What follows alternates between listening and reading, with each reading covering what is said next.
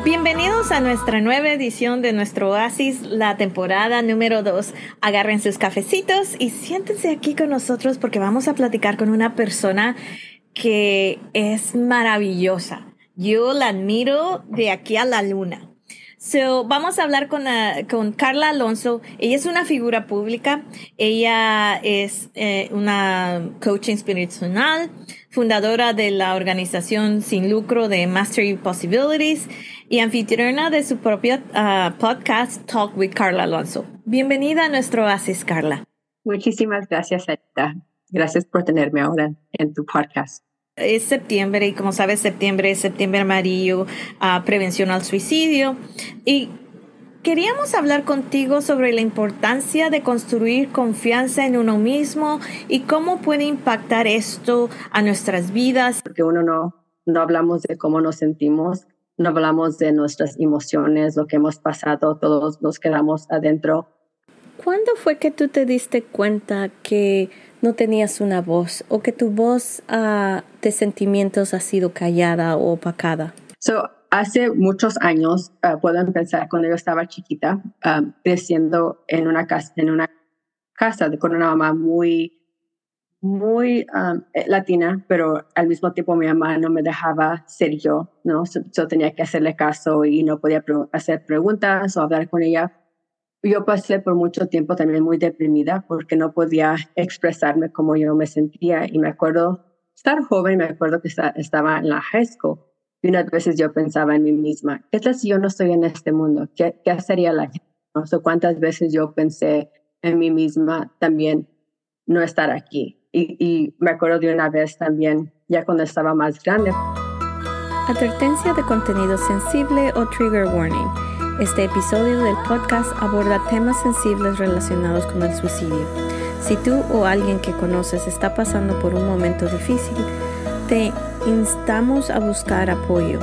En el caso de emergencia o si necesitas hablar con alguien, puedes llamar al 988 o enviar un mensaje de texto al 741-741. Hay líneas de apoyo disponibles en español.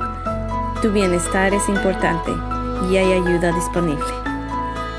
Y estaba un árbol y estaba manejando rápido y yo empecé a llorar y llorar y llorar. Lo que tal si nomás choco con ese árbol y ya no estoy en este mundo, porque tenía tanto en mi corazón y no sabía con quién platicar. Me acuerdo que en ese momento me sentí tan deprimida, pero algo que se me metió en la mente, pero tan feo. Y lo bueno es que no lo hice. Estaba yendo y de repente le pegué al break en mi carro. Y me acuerdo que le cogí el teléfono y le llamé a una amiga y dije, tienes que venir por mí. Y me dice que le dije, porque ahorita le dije, quitarme mi vida. Le dije, quise pegarle a un árbol y ya tenía mis hijos. Y me dice, ¿qué tienes? Le dije, tengo tantas cosas que no sé con quién hablar y tengo algo pesado. Ella le llamó a mi esposo en ese momento y los dos fueron por mí. Él no me dijo nada, enojado conmigo. Y me acuerdo que nomás dijo, métete al carro, y ella vino por mi carro y se llevó al carro. Pero muchas veces que no hablamos de las cosas que tenemos, lo que nos pasa, los sentimientos o el coraje o algo, y es algo que es malo porque sí, no, se está en el corazón de nosotros y se queda por mucho, mucho tiempo. En caso de que no tengas una amistad o un familiar que te pueda venir a ayudar cuando estás en crisis, también tenemos las líneas que se llaman Warm Lines en todos Estados Unidos. En las notas de este episodio vamos a tener el link para esas líneas. Son líneas de apoyo las cuales puedes hablar por 30, 45 minutos y algunas no tienen límite de tiempo, donde tienes profesionales o peer advisors que te ayudan a pasar por la crisis y no necesariamente son una línea de crisis. Una vez más, es warmlines.org y va a estar en las notas de este podcast. Fue una cosa que no hasta que me dio cáncer y cuando esta vez sí pienso no voy a tener vida, y es cuando pensé, okay, ahora sí quiero vivir. No es que quiero quitarme todo lo que tengo adentro para vivir y vivir una vida que debería que no quiero decir que merezco, pero al mismo tiempo que tengo algo en esta vida que quiero hacer. Es cuando llegué a ser un coach de todo lo que pasé. ¿Qué piensas tú que fue la cosa que te ayudó aún más a centrarte, a sacarte toda esa tristeza o a comprender las cosas que te pasaron en la vida y no sentirte tan victimizada por las circunstancias que te pasaron? ¿Qué fue lo que cambió o cómo fue que diste el primer paso? Una cosa que yo sé que no queremos hacer es platicar con gente, ¿no? Especialmente un counselor o alguien que ha pasado por lo que hemos pasado también y pensamos, counselors, ¿qué van a hacer? No podemos hablar de nuestros problemas, pero al mismo tiempo, por eso van a la escuela ellos para poder ayudarnos. Yo siempre he tenido gente que me ha ayudado en eso, que he podido platicar con ellos para que ellos me digan o me den un medio qué tengo que hacer. Eso, he leído libros, he buscado videos en YouTube, cómo me puedo mejorar. Claro, también leo la Biblia. Eso me ha ayudado mucho y nomás poder platicar y un librito, mi journal, que estoy escribiendo en él para poder dejar mis sentimientos o lo que necesito aquí para que ya no se queden adentro, los escribo. Hablo con personas que me pueden ayudar. No con mis amigas, todas siempre, porque las amigas no dan buenos consejos siempre, pero con counselors, alguien que ha pasado, que ha estudiado para poder ayudarme. Eso me recuerda cuando estaba en el colegio o en la universidad, y las amistades de ese entonces estaban tan locachonas como yo. No íbamos de parranda, ellas tomaban, yo no. Pero por eso creo que es muy importante a quién le pides consejo. No le puedes pedir consejo a alguien que está en el mismo situación o peor que tú. A lo que me refiero, no de que tengan depresión o que tengan ansiedad o alguna enfermedad mental, porque ellos sí entienden por lo que estás pasando, pero me refiero a alguien que toma la salud mental como un consecuente, que toman, que no cuidan su salud física o emocional. Yo soy una persona que cuido mucho mi ambiente. ¿A qué me refiero? No cuando era jovencita no lo hacía mucho, pero aprendí rápido que si no escoges muy bien a las personas que te rodean, ese dicho de que tú eres las 5 personas con las que te rodeas es muy cierto. Porque son las que te pueden aconsejar. Y cuando no tienes a alguien que te pueda aconsejar, es ir a terapia, a un life coach o a alguien que ha pasado y ha trabajado mucho corporal, física y emocionalmente. Aparte de tus amistades, ¿qué más has cambiado en tu vida que te ha ayudado a sentirte plena? Sí, he cambiado, es como completamente, porque he notado que las azúcares, todo el estrés que tenemos uno cada día, he cambiado mucho como.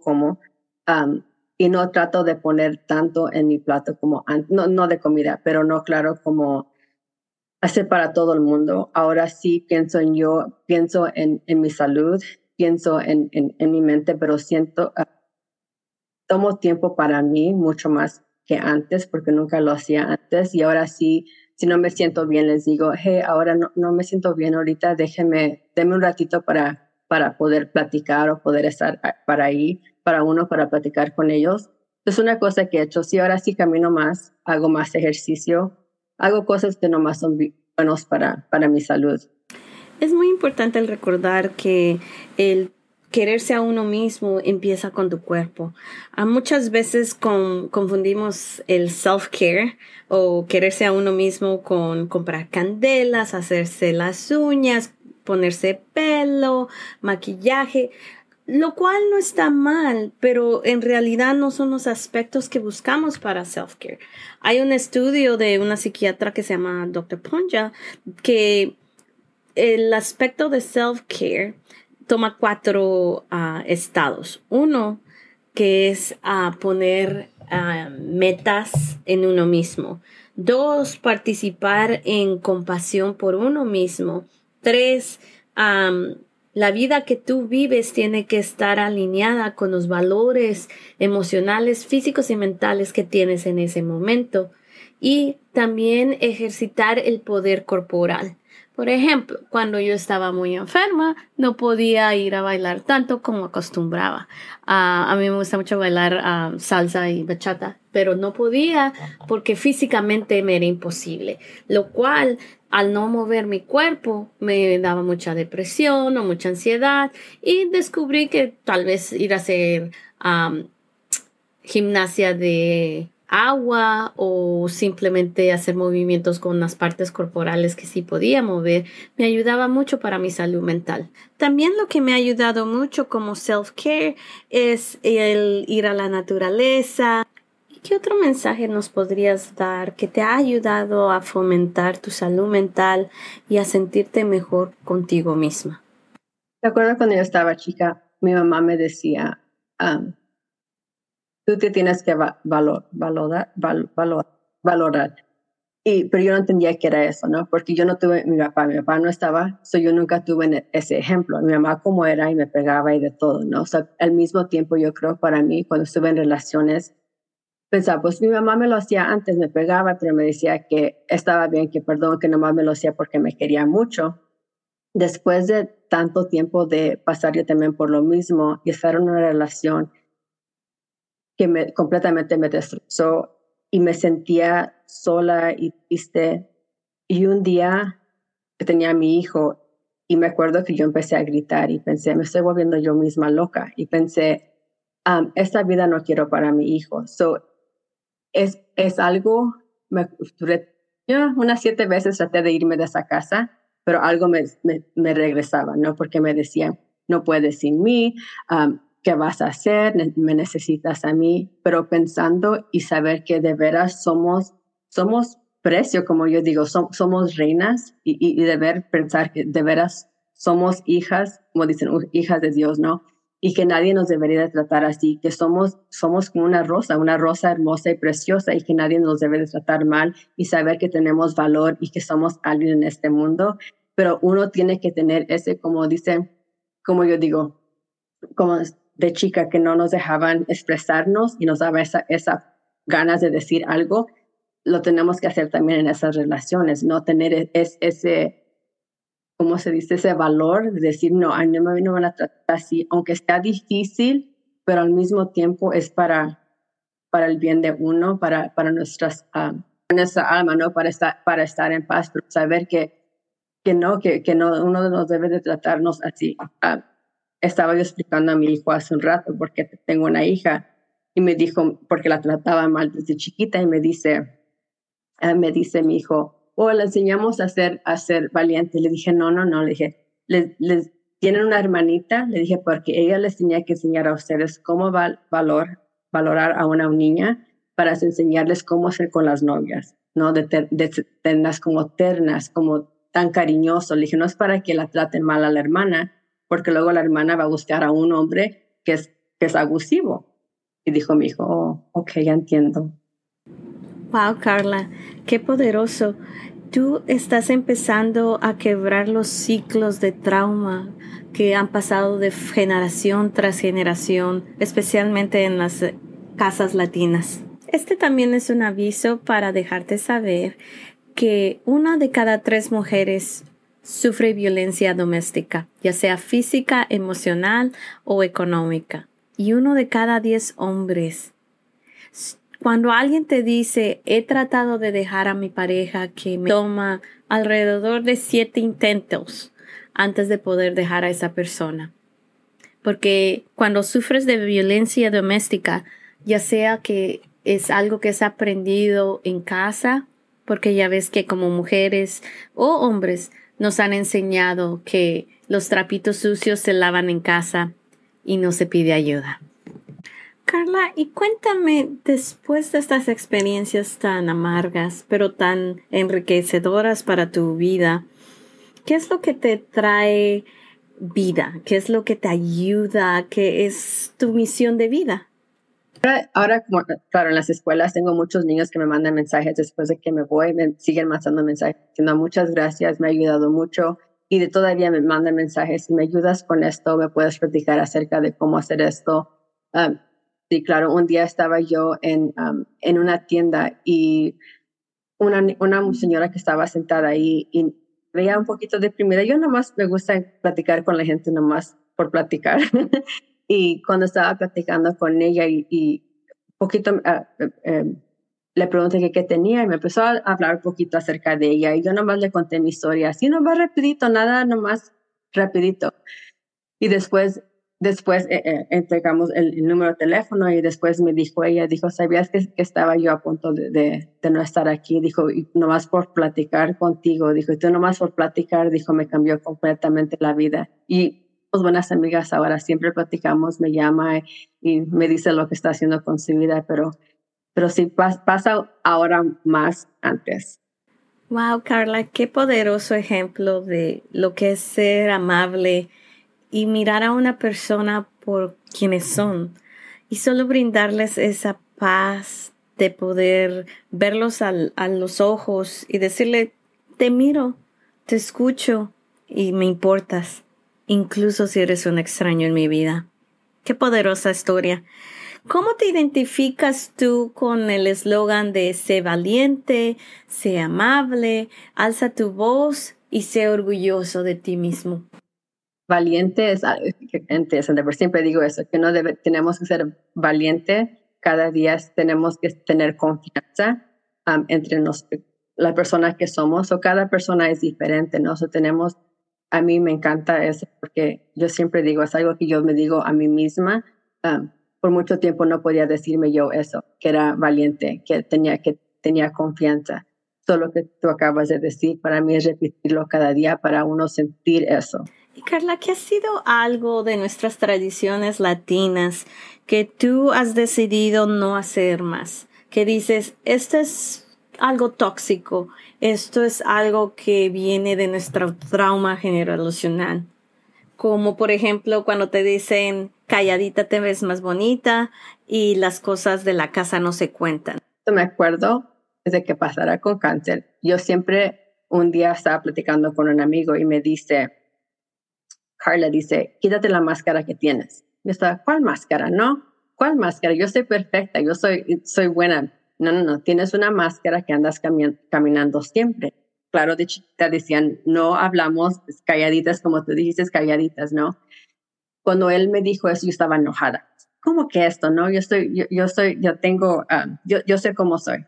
Después de quitarme la máscara y llegar a lugares y decir, sí es cierto, yo soy imperfecta, tengo tantos problemas y tantas cosas que he pasado, pero poder de veras quitarse uno y estar con los amigos y dejar a la gente que vea como uno de veras aunque no tenemos dinero, lo que sea, ¿no? Que tenemos un problema en la casa, que estamos pasando por eso, pero decir, sí, soy imperfecta. Para mí eso es confianza, porque sí, no tengo que estar perfecta, no tengo que llegar a una fiesta y mírame a mí. No, porque no es cierto. No, para mí eso es confianza. Orgullo es, como dices, no orgullo así, pero es orgullo de estar contenta con la persona que soy yo. Yo estoy contenta con la persona que soy que soy imperfecta, pero que tengo buenas calidades que tengo para demostrar a otra gente y sé que soy buena mamá. Estoy orgullosa de las cosas que hago con mi familia, que son el amor que les doy, las cosas chiquitas que les doy, pero para mí es un orgullo. Carla, qué buen ejemplo de nuestro mantra eres tú. Lo vives en vida propia.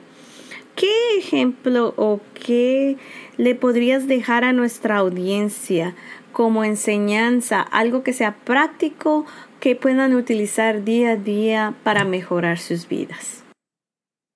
Es platicar mucho más con nuestros hijos, especialmente con los hijos que pasan por muchas cosas. Los días son completamente diferentes, pero escucharlos sin juzgarlos, sino platicar con ellos y de veras escuchar lo que están pasando, porque muchos niños están pasando por muchas cosas que son deprimidas y que no saben.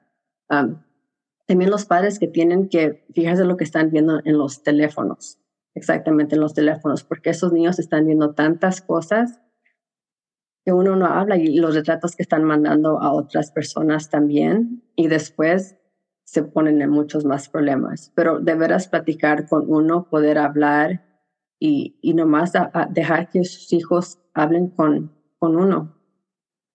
¿Qué otro consejo nos puedes dar para las personas que no son padres, para los adolescentes, para los adultos jóvenes o las personas que están empezando sus carreras o que están saliendo de sus familias?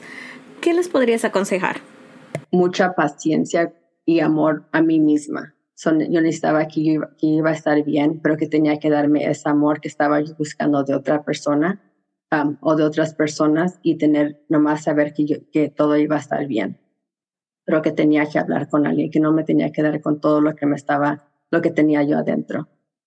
Y así, pequeñas estrellitas, ¿están listas para ser amables, ser valientes, alzar la voz para romper el trauma generacional y buscar ayuda cuando lo necesiten? Tomarse un descanso para ayudarse y así ayudar a otros. Si es así, por favor síguenos en Instagram. Y además, en una semana publicaremos un diario gratuito con la colaboración de Carla. Hasta la próxima, sigan brillando. Carla, como siempre, un privilegio hablar contigo. Gracias por estar con nosotros. Gracias, Sarita. Gracias, Sarita. Muchísimas gracias. Y ya sabes, si te gustó este episodio, por favor, hazle like, compártelo y síguenos en Instagram. Hasta la próxima semana.